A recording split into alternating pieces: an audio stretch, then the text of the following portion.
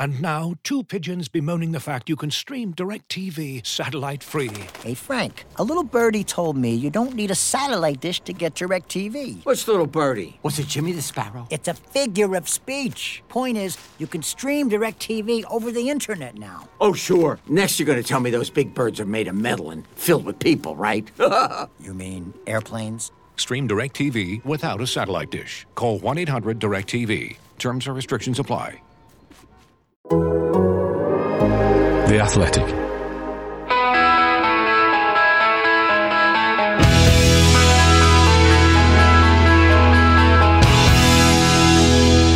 That was quite the Sunday.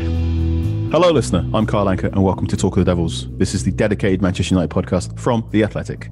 Coming up today, we're going to discuss the events at Old Trafford on Sunday, the fallout from the protests against the Glazer family and the board, and the postponement of the game against Liverpool. It was quite the 48 hours in the Manchester United family.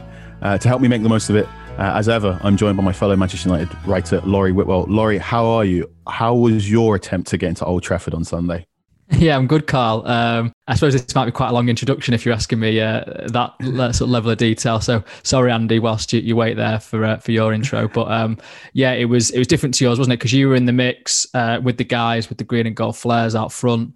I thought I would be okay driving into Old Trafford because obviously I had a ticket for the game, park up and then come and see the protest myself afterwards. But by that point, the two loud bangs had gone up that seemed to indicate the trigger for, sort of trying to rush the stewards and get into the stadium.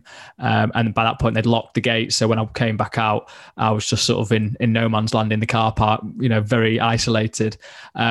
As it happened, it wasn't the worst place to be because eventually the fans that had been on the pitch came through the other side of the Suburban Charlton stand, so by the Stretford end, came round and were just sort of walking through. The security staff, I think took a sensible approach in just letting them peacefully walk past, and then they opened the gate and let them out. And I mean, it was a little bit tense, I suppose, because I had like a laptop on and I thought, are they going to sort of look at me as a kind of member of the media that needs to be told, what their protest is all about? But they were pretty, pleasant, all told. And then, we were in a position where, we could overhear security staff talking, little details were coming through. It became apparent very quickly that the game was in serious jeopardy of being called off. And I think most people who understood the situation thought that's the way it was going to go. But obviously it took a little bit of time for that to be confirmed.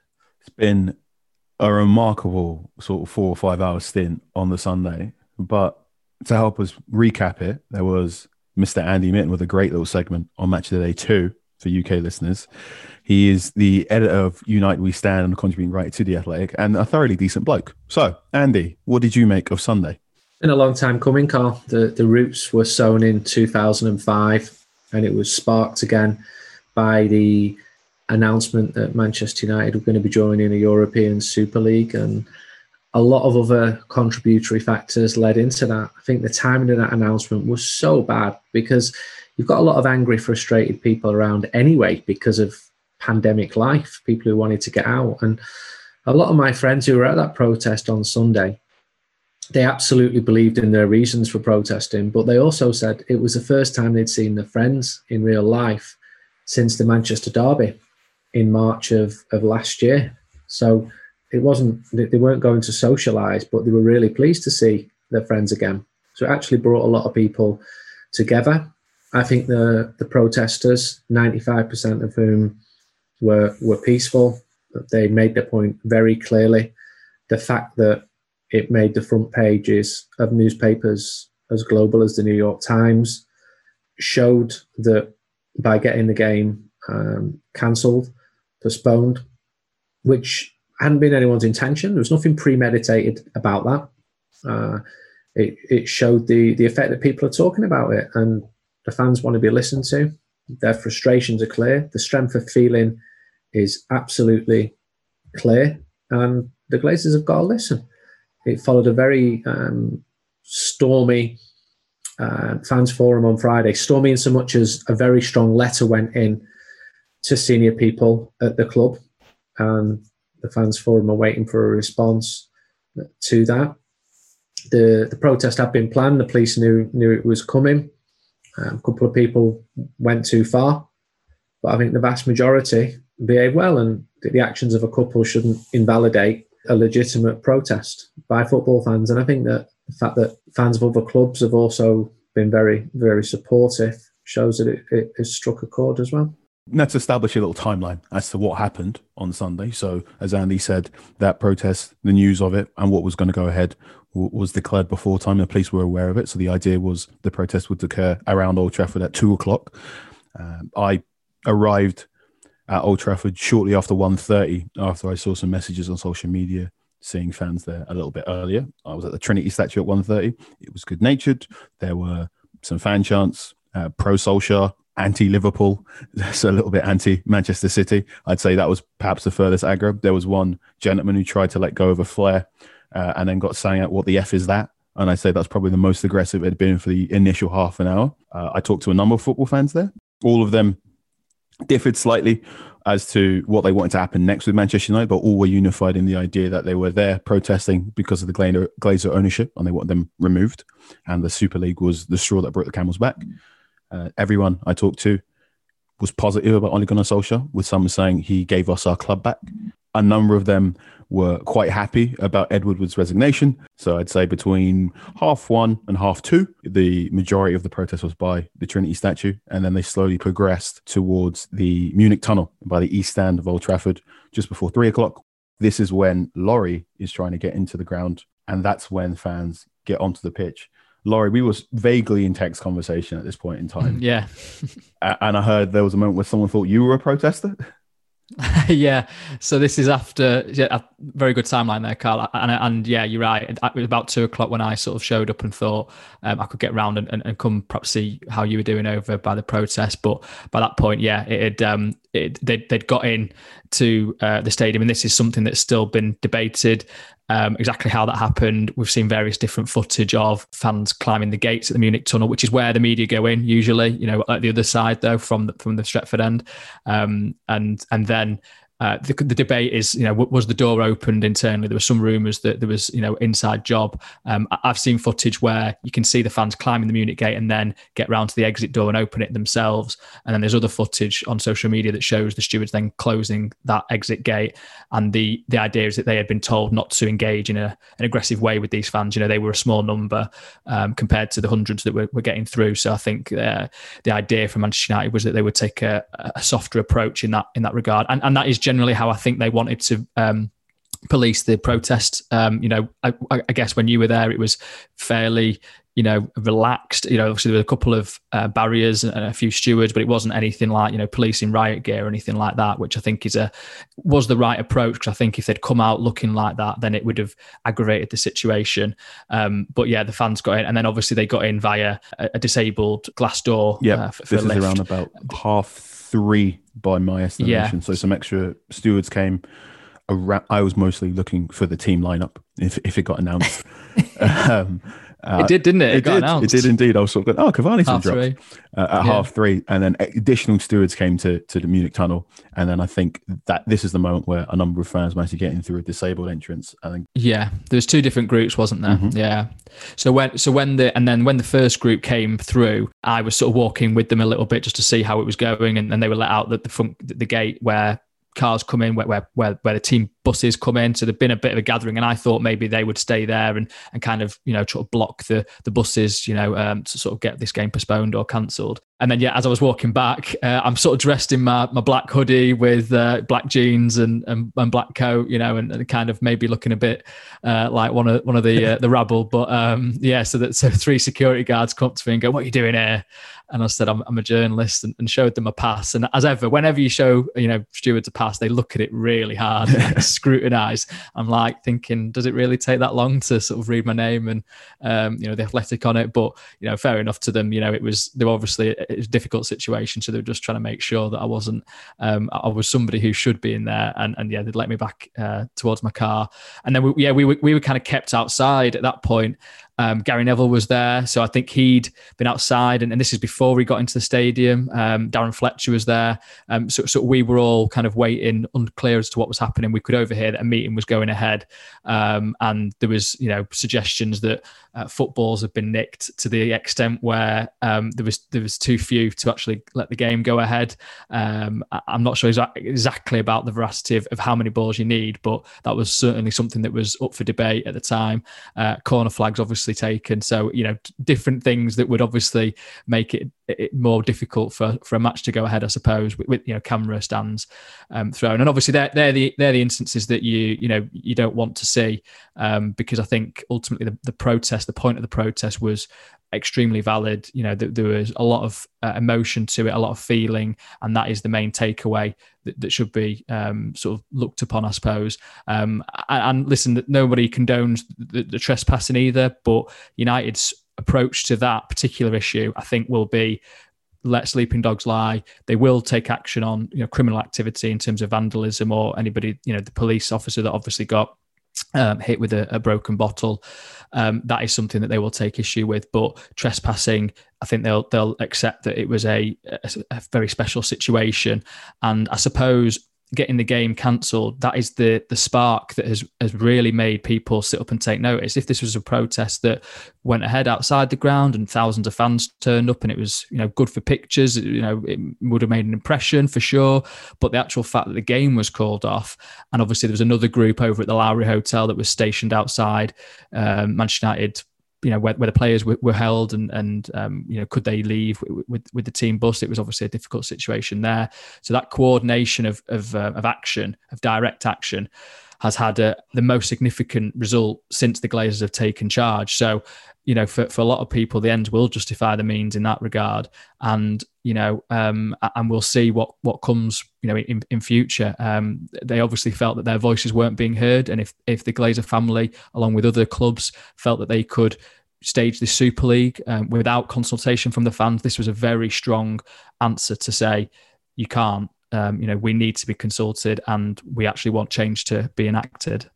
Indeed. It's interesting you mentioned the corner flag there, because I was quite close to the Vanguard, and I did see someone hoist aloft said corner flag around shortly just before 4:00. I will say the protest did take a different tinge around about 4:00. That was, like you mentioned, when missiles began to be thrown, and extra police did come out to secure the East Stand. So you tell me here, because I was speaking to somebody who said that that they, what happened was that the tactical aid unit came in and started to kind of basically push the protesters back. There's different accounts of whether the police were using reasonable force and whether fans, where the aggravation came from. There's certain accounts of a fan having his jaw broken, for example, with a police baton. But obviously we've seen the pictures of the police officer with his face cut, and GMP have released a statement saying that there were two casualties in that from their side. Yeah, what was your impression of being there in that situation?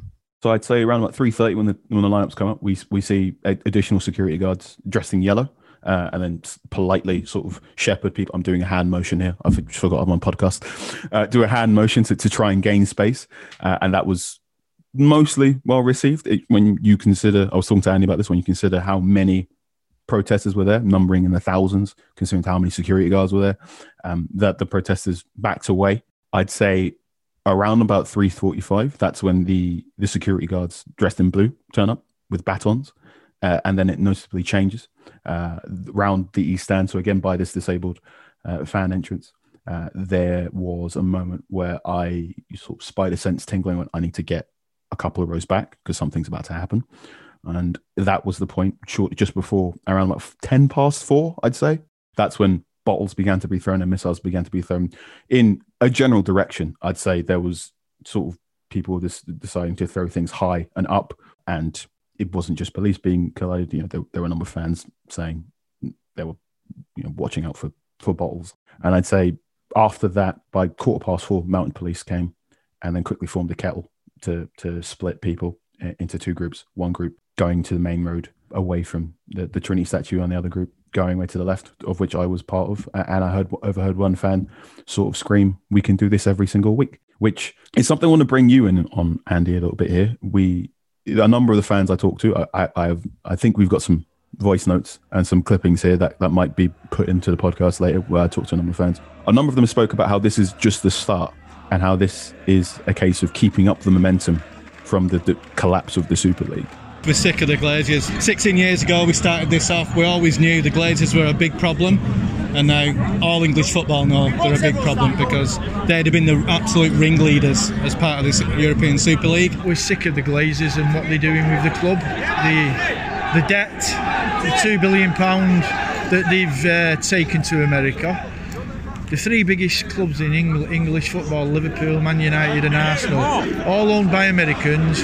Too much money's going out of the game across to America. The hardcore fans have just had enough. This is just the start of it. We want our clubs back, and we want the German model, the 50+1. Manchester United are too big for the Glazers, much too big. Whether we own the club outright, we're not really bothered about that. We just want to stay in the running of our own club. The fans have made the voices heard. The club have had a letter delivered to them in the fans forum last Friday with a series of demands, and the ball is in the club's court. The proposals have been put forward to the club, and at the moment I don't think there's any more direct protests planned.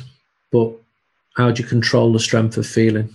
If the fans continue to feel that they're not being listened to, then it's not just going to vanish, not just going to go away because you were in the middle of people on Sunday and you saw the variety of the people there. You saw the strength of feeling there. It's not just going to vanish. And it was mainly against the Glazers, but also you saw some of the banners, 50+1. It's about the ownership in football, that the current system needs big improvement. It needs to be better regulated, that future takeovers like the Glazer one in 2005 shouldn't be allowed to happen, that clubs can't just say we're joining a European Super League without consulting anyone, really. It wasn't just the fans. The players didn't even know about it. The manager didn't even know about it. So the club are well aware and will continue to talk. And there's a lot of good people work at United. We've made really good efforts to engage with the supporters. Been big improvements from when David Gill completely cut the cord of communication after the original takeover. And that was a wrong thing for him to do. So this is a story which is still developing. I think Sunday made a significant statement. I think a lot of people are sympathetic to the cause of Manchester United fans, even people who might not be football fans. Some of them absolutely want to buy into they're all thugs. Well, they're not all thugs. They're not. Some were. The vast majority were not. So this is still in play, but fans who feel ignored and exploited, they feel that they found the voice with that form of direct action. Would it still have made so many headlines if they just sat peacefully outside before the game? I don't think it would have done. And because of what happened, that's why, people like ourselves were receiving calls from global media. It wasn't just a small story, tell us about the frustrations. This stopped the biggest game in English football. And it wasn't premeditated in so much as nobody said, right, we're going to do this, and then we're going to do this, and then we're going to do that. A lot of it just happened naturally. This is the first game in Premier League history that has been postponed due to fan protests. This is, Manchester United level is meant to be the banner fixture, one of the big fixtures you look at in Premier League.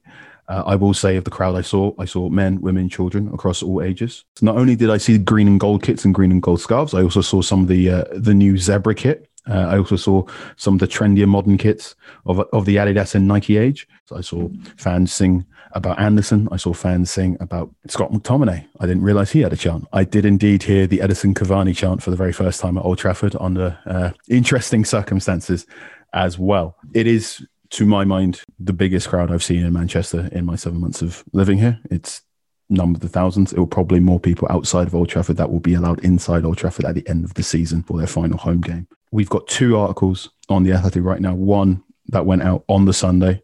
Laurie, myself, and a number of The Athletic Manchester United team, reporting what exactly happened on the Sunday. Another one that's just gone live on Tuesday morning, explaining what possibly happens next, including social media campaigns around the 50+1. So there's a hashtag being used currently called Protect the Legacy that has now reached over 100,000 signatures asking for the 50+1 rule. And once a petition goes over 100,000, it has to be discussed in government. So this will be a constantly evolving and moving story. And all I can ask is everyone keep safe, everyone look after each other. And now, two pigeons bemoaning the fact you can stream DirecTV satellite-free. You see this? A family watching baseball on DirecTV with no satellite dish in sight. Let's heckle them. You call that changing the channel? Choke up on the remote, buddy. I hope getting all these games on DirecTV makes up for your mother not pre-chewing your sunflower seeds. DirecTV has the most MLB games. Call 1-800-DirecTV. Claim based on total games carried on sports networks. Sports availability varies by zip code and requires choice package. Terms and restrictions apply.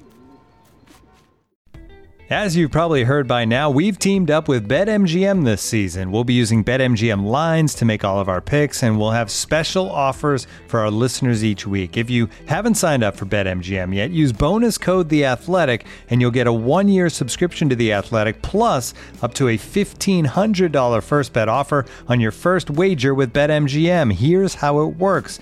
Download the BetMGM app and sign up using bonus code The Athletic.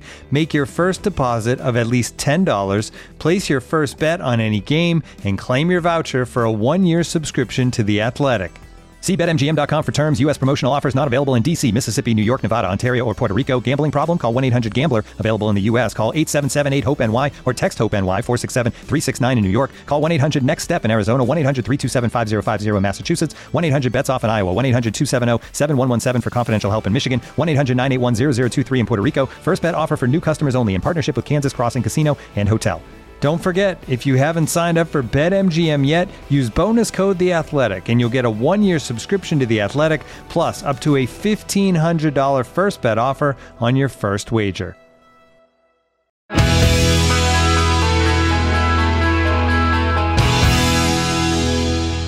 So 50+1 is something that a number of fans are definitely clamoring for. I discussed why some fans were interested in 50+1 on Sunday, and a number of fans displayed varying levels of knowledge of the scheme. Quite a few said there are pitfalls to it. It's not a perfect system when you consider the football club that is sponsored by an energy drink that will not be named on this podcast and Bayern Munich's relationship with the 50+1 rule.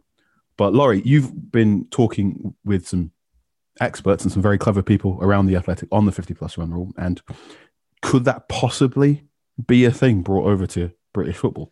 Well, I suppose it would take, in that situation, it would take government legislation, wouldn't it? I mean, Boris Johnson was very strong in his talk with fans on the day after the Super League was announced. Legislative bomb was the obviously key word. And we'll see if the appetite remains there. It does feel like there's an opportunity there for politicians. Keir Starmer's been involved, Andy Burnham's been involved, where they actually do want to take some kind of action and realise that independent regulation is something that is needed across the football pyramid, not just for Manchester United's sake. And whether obviously the legalities of that, it might be very difficult to get through. So fans are also asking for. This is quite a specific and crucial request from Must. It's in their letter, was for a share scheme to be enacted where Joel Glazer, the Glazer family, look at it and go, okay, well, actually, we will sell some shares, proper shares, so not the class of shares that only have 1/10 of the voting right of the shares that the Glazers all own. And we'll let this out to the world, millions of Manchester United fans across the world. Could you get a system where enough fans buy enough shares and actually the Glazers think that's a good value for our shares? The New York Stock Exchange, the price hasn't really risen that much since they launched in 2012. Are investors really getting their money's worth? If they actually floated properly with fans, with proper voting rights, would they get more money? That's one of the questions that Must are asking. And that is a crucial point. And listen, maybe it still is fanciful because it's the Glazers. They have the ownership. They understand what the asset is worth and what they might be willing to sell it for. We discussed in the piece that you referred to earlier, Carl, this morning about who could actually buy Manchester United outright. Saudi Arabia were mentioned previously, weren't they? I don't think it ever got to a stage of the Glazers ever showing a willingness to engage wage above a certain, percentage, which was a kind of token percentage really, that they wouldn't, have any controlling rights. And then we can get into the different debates about would United fans actually prefer to be owned by Saudi Arabia, with a regime with a difficult human rights record, to say the least. And then you look at high net worth individuals, Jeff Bezos, would he be at all interested? And is that really better than what they've got already? Clearly, the fact that the Glazers used, banks' money and leveraged the takeover, and that debt is now on the club and has never been removed, is the issue, is the wound that is never going to heal, because, how on earth is that allowed, really? And fans are basically paid for the Glazers to own the club. And so, but the share option, could it present a realistic solution to this, where the fans then have representation and, no private individual is allowed to own more than 49%? That could take government legislation, or there could be enough momentum behind it where the Glazers think actually this is the most sensible solution, because, the Super League has failed. Project Big Picture didn't get off the ground. So what else can you do to maximise the revenue that you can take in as Manchester United? What else can you do to raise the value?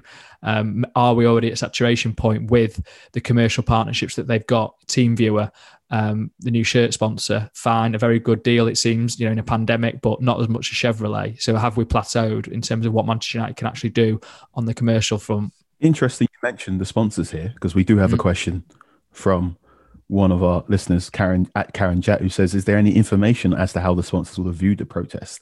And what do they think about the Glazers want to join ESL without informing them? Now, we know, for example, one of Liverpool's sponsors denounced the Super League and removed their sponsorship of Liverpool Football Club over the Super League and whatnot. Do we have any indication that one of the sponsors of Manchester United, one of their many, many sponsors, might be similarly disgruntled?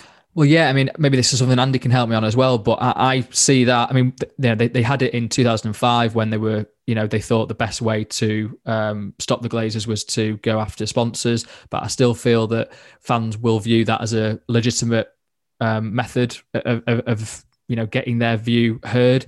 If sponsors that have paid a lot of money to be associated with Manchester United then come under attack from those fans with protests where, whoever the sponsor might be is denigrated in a placard, or, their rating on certain, websites is sent through the floor because people, that support Manchester United have criticised them and given them 1 star, would that actually have an impact? It certainly, provoke some interesting conversation, I think, behind the scenes. I don't know. What do you think, Andy? So there's 2 things. One, the state of the economy and current sponsors during the pandemic. So naturally, United are sponsored by Aeroflot, for example. Airlines are having a really tough time during the pandemic.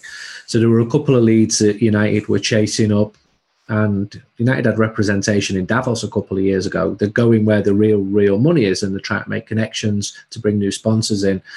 And it's been very difficult for them. And I spoke to Richard Arnold, the managing director, a couple of weeks ago about this, and he said all that face-to-face interaction has gone. You're now trying to build trust through Zoom meetings. They were pleased about the TeamViewer sponsorship, which you can look at it 2 ways.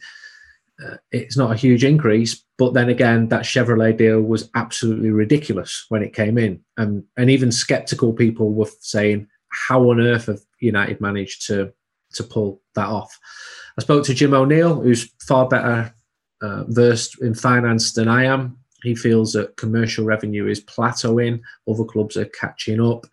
United's methods are no longer seen as being trailblazing. Then the second point is, when there has been discontent before, the club have been able to say to sponsors, look, this is just a minority of people. Just ignore them. These people are not core fans. They're not match-going fans. These are people just spamming. They're using bot accounts. They're just frustrated because United are not signing the players that they wanted. And there was a lot of that in sort of June 2019. People were unhappy about the transfers that summer. This is different. This is totally different. This is feet on the ground, which is the hardest thing to get. If you remember, there were some calls for a protest in June 19 and 26 people turned up. But what you're getting now is everyone. You're seeing United fans being united because there's times when no one hates Manchester United fans more than Manchester United fans themselves. It can be a very fractured fan base at times. And that's normal. It's such a huge group of people. You can't say that anyone speaks for the fans. What is a fan? Someone who goes to every single game and all the pre-season tours, or someone who's never been to a match and describes themselves as a huge Manchester United fan because they wake up at X o'clock in the morning. All these people legitimately claiming to be Manchester United fans. So it's not good for them. There's no positive can come out of this. And United have already had to structure and change the way they deal with the sponsors, because some sponsors have said, well, I've paid for this and I'm not getting this because there's no games. So you've seen a slight tweaking of the social media strategy where it goes out, today is Sir Bobby Charlton's birthday, and wasn't Bobby great? And underneath in the corner, you'll see a link to a Chilean wine partner. And it's easy to take the mickey out of that, and people absolutely do.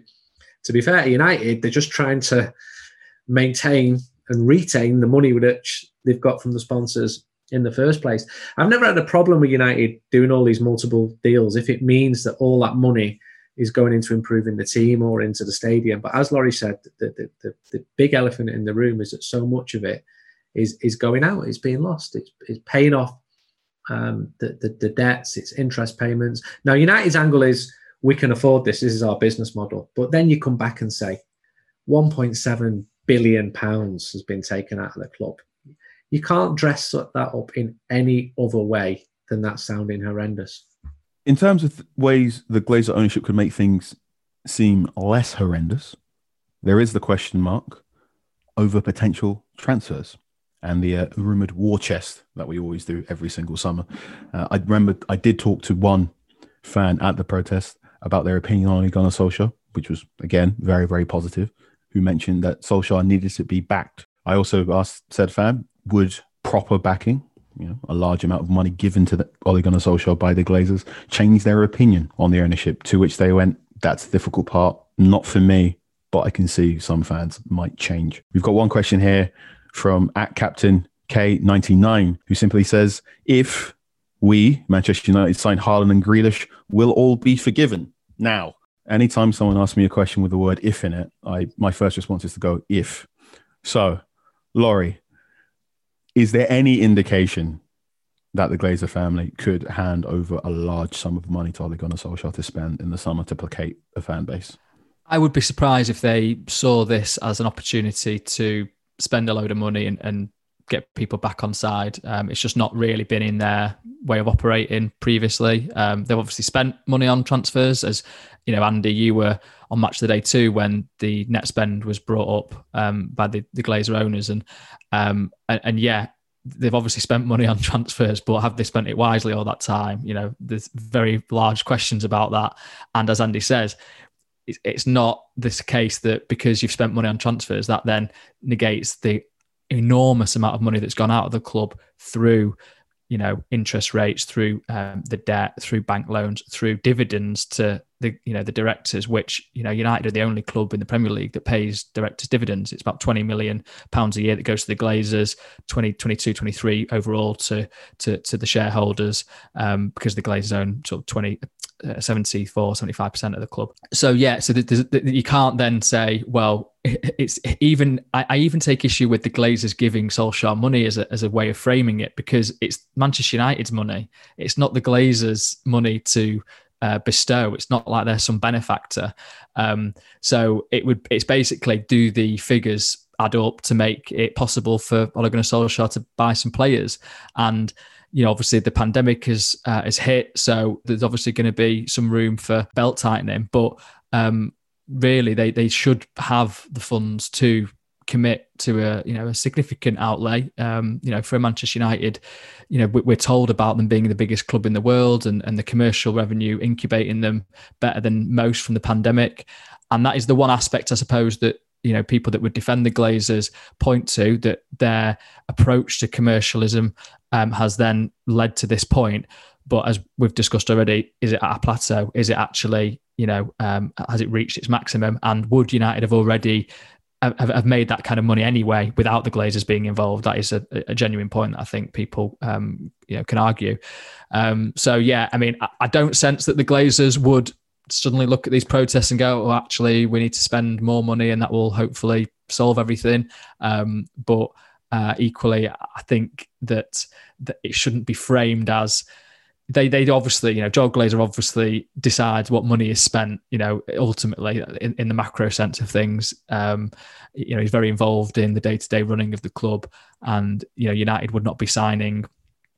didn't sign Jadon Sancho last summer because of, Joel Glazer effectively saying, this is how much money we've got to spend. This is how much, he does get involved in that level of conversation where he thinks a player is worth a certain amount because he looks at the data.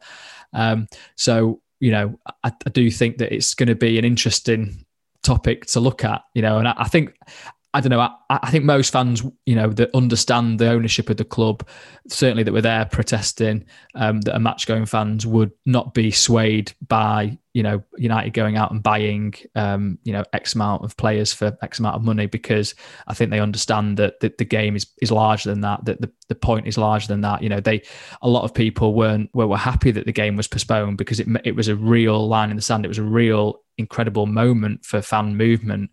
So, but other people would go, well, I wanted to watch that game on Sunday. But I think the people that were there would realise that the battle is bigger than that one afternoon, and that sort of the same applies for transfer spending. Andy, I want to get your thoughts on this. We've mentioned your segment on Match of the Day 2 now.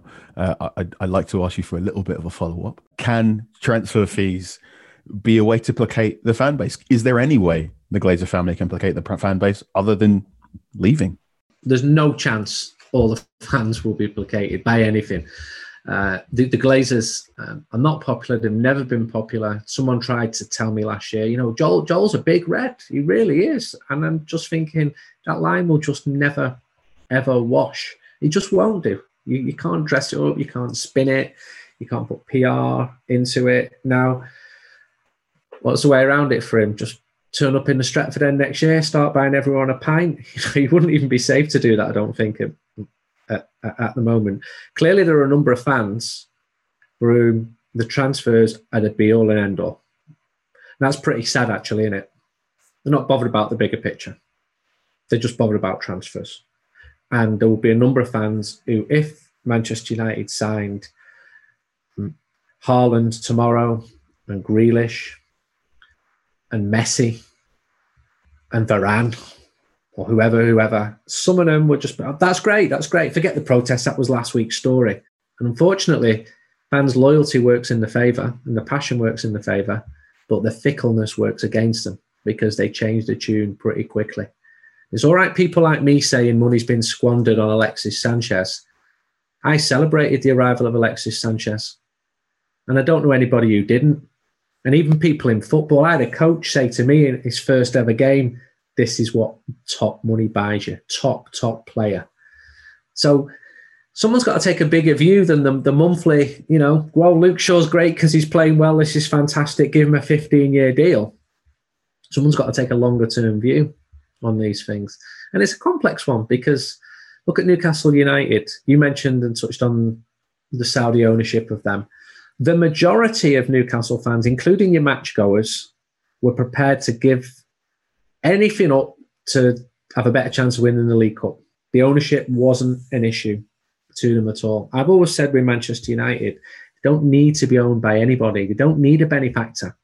They're big enough and strong enough. And if the fans could buy shares and have genuine ownership, that might be a win-win. The Glazers would see the share price, which has been pretty disappointing over a medium term, go up. If the fans genuinely felt involved. And finally, interestingly, I spoke last week to Martin Edwards, and Martin was the chairman who took the club public in 91. And he was saying how disappointed everybody was at the initial uptake. Fans didn't buy up the shares. And you're thinking with the benefit of hindsight, if only. But as he correctly pointed out, then it was a domestic club. Now it's hugely international. Then the idea of people buying shares was what posh boys did because they knew stockbrokers. Now technology has changed everything. There are trading platforms where you can buy shares just like that. And I think if there was some kind of share option to Manchester United fans with genuine influence, not with you watered down shares, so that if you own, under the way the Glazers have structured it at the moment, you can buy 99% of the club, but you can't decide the price of beer, underneath the stand. It's ridiculous what they've done to it. They've got such a stranglehold on everything associated with the club. That's another reason why you're seeing this dissent and why people want things to change. Getting engaged is a moment worth cherishing. A one-of-a-kind ring that you design at Blue Nile can help your love sparkle. Just choose your diamond and setting. When you've found the one, you'll get it delivered right to your door. Finding the right engagement ring can be nerve-wracking. At Blue Nile, you'll have the expert guidance needed and a diamond guarantee that ensures you're getting the highest quality at the best price. Cherish all of life's moments and save up to 30% at BlueNile.com. That's BlueNile.com. We're going to put a pin in talking about the protest now and get involved in some of the things that's going to happen on the pitch in the next coming weeks. Manchester United are going to be playing 2 games this week.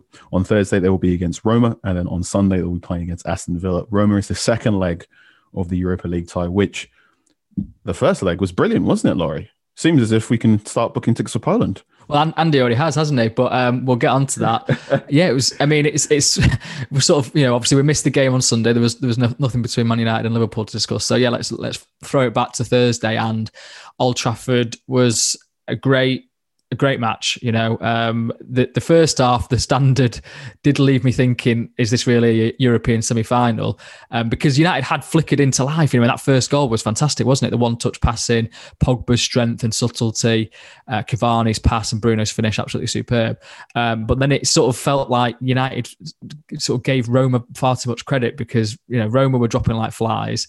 They could hardly string a pass together, but all of a sudden they were 2-1 up, and you're thinking, is this semi-final hoodoo going to extend?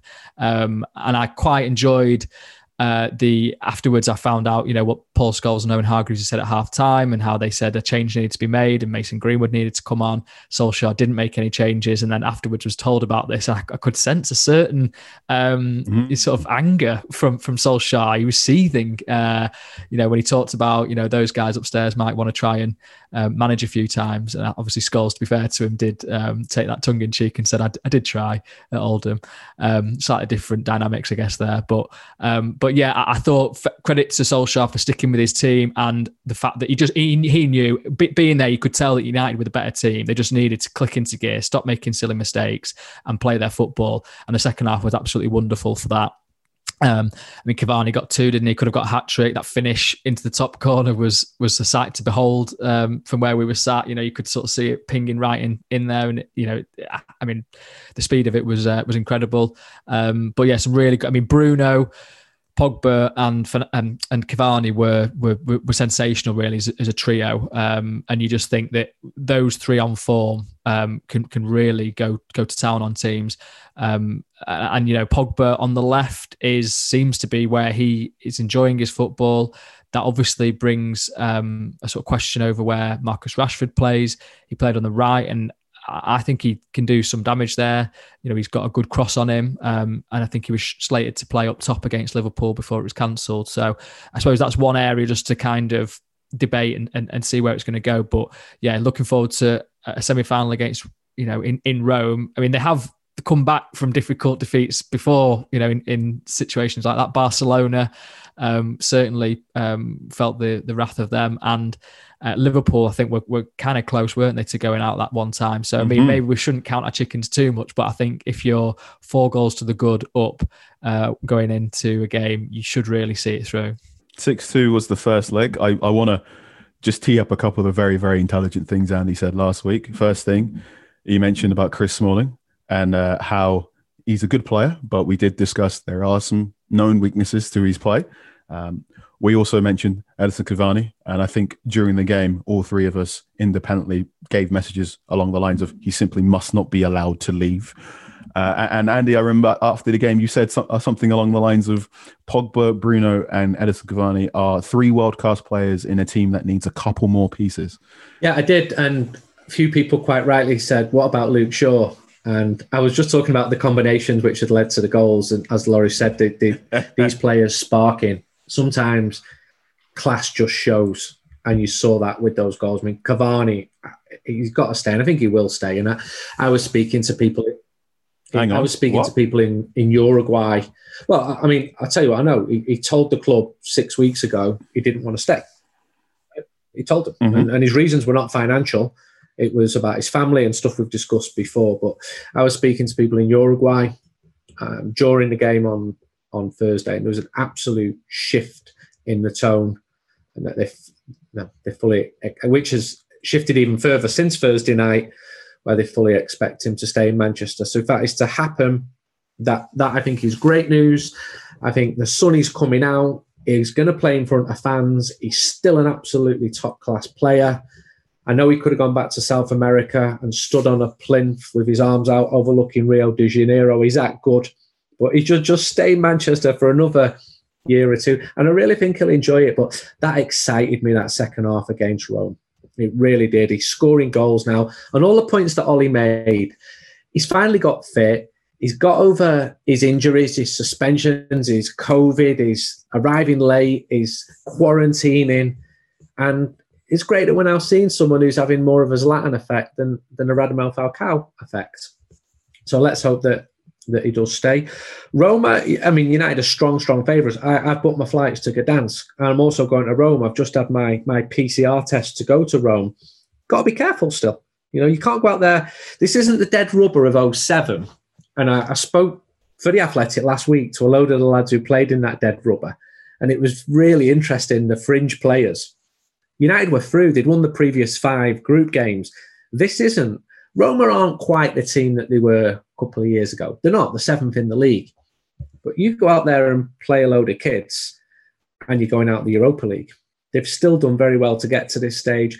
They've not got the fans behind them. Olimpico normally is amazing. The atmosphere, people talk about the running track detracting from the atmosphere. Absolute. You go to Rome, right? And it is miles better than any English ground. That noise there on both curvers, the south and the north. Each one's normally Lazio, one's normally Roma. None of that will be there, but just be careful. And I'm sure Ollie will be careful, which probably means Donny van de Beek will get like 45 seconds at the end of the match. I hope I'm wrong now. I mean, you can play a Donny, but I've seen a few people saying play the kids. No, that really would be a mistake. One thing that I've noticed about Solskjaer in the press conferences and whatnot is how he's constantly reinforced fitness for players like Pogba and Bruno Fernandes and Cavani. It was never personality. It was never adjustment. It was simply, we're just waiting for these players to get fit. And once they get fit, they're going to be fine.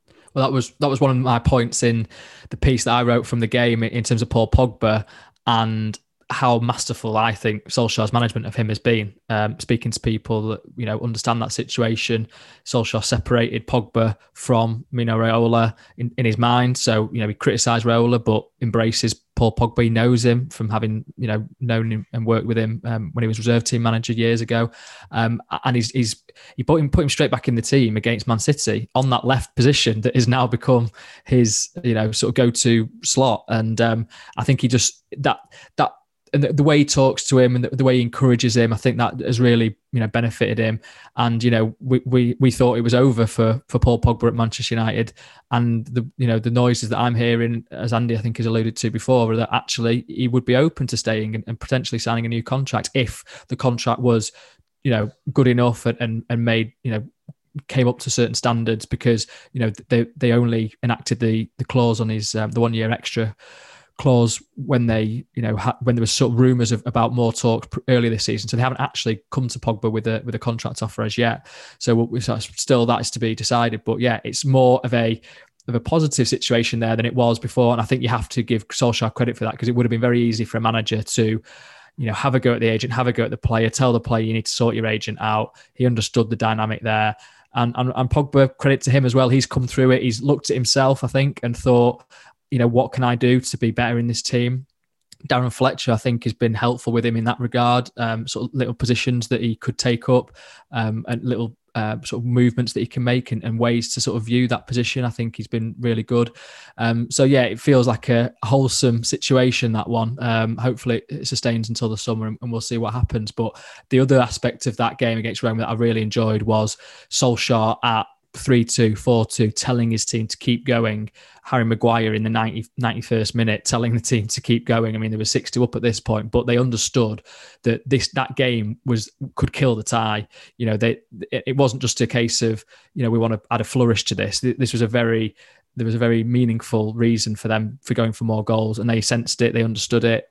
You know, they got a 4-goal cushion. If it had been 4-2, you know, that would have still been a good win, but it's not game over like it feels like it is. And I know we're still sort of giving Roma, I don't know, like a small slither of a chance, but that was what appealed to me. And at the end of the game, so 9 times that a Manchester United team has scored 5 goals or more under Ole Gunnar Solskjaer. It was 2 under Van Gaal, Moyes and Jose Mourinho. And I think that just shows why, as you found on Sunday outside Old Trafford, there was such affection for Ole Gunnar Solskjaer, because it feels like that's the kind of football that Manchester United fans want. Yes, there's been some 0-0s, probably too many this season, but it's a balance, you know, throughout the whole campaign. And I think ultimately it shows that's the kind of style that Ole Gunnar Solskjaer wants to implement.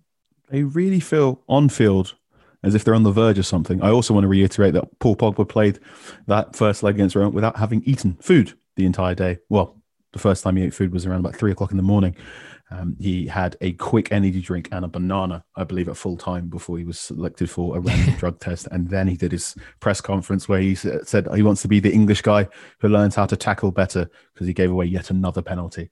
But I think Manchester United look good. I know Laurie will be interested in how to get to Poland. I think it's a 5-day quarantine for people in the United Kingdom, whereas Andy will be there as well. I will most likely be in a tactics truck somewhere on the 27th of May. I think we might be done for this week's episodes of Talk of the Devils. We'll be back sometime next week to recap the second leg, as well as the game against Aston Villa, as well as any other further developments. Before we wrap up, I just want to say, while there is so much Manchester United news going on, I want to encourage you to subscribe to The Athletic, because we will be producing reads throughout the week, throughout the months. So you can subscribe for the special price of $3.99 a month for the next 6 months. That's 40% off the price of a full subscription. Cannot recommend it enough. So all you need to do is go to theathletic.com/ManUnitedPod to take advantage of this special 40% discount. That's theathletic.com/ManUnitedPod. This might be one of the longest episodes we've done, but there was a lot going on in the world of Manchester United, despite the lack of a game. Thank you so much, Laurie, for joining me this week. Cheers, Carl. Cheers, Andy. Thanks, everyone, for listening. Andy, I told you Cavani was going to stay, so I'm going to just be smug this week. Thanks for joining me. Cheers, Carl. Cheers, Laurie. Thanks, everybody. And thank you, listener, for joining me. This has been Talk of the Devils, a Manchester United podcast brought to you from The Athletic. We'll see you sometime next week.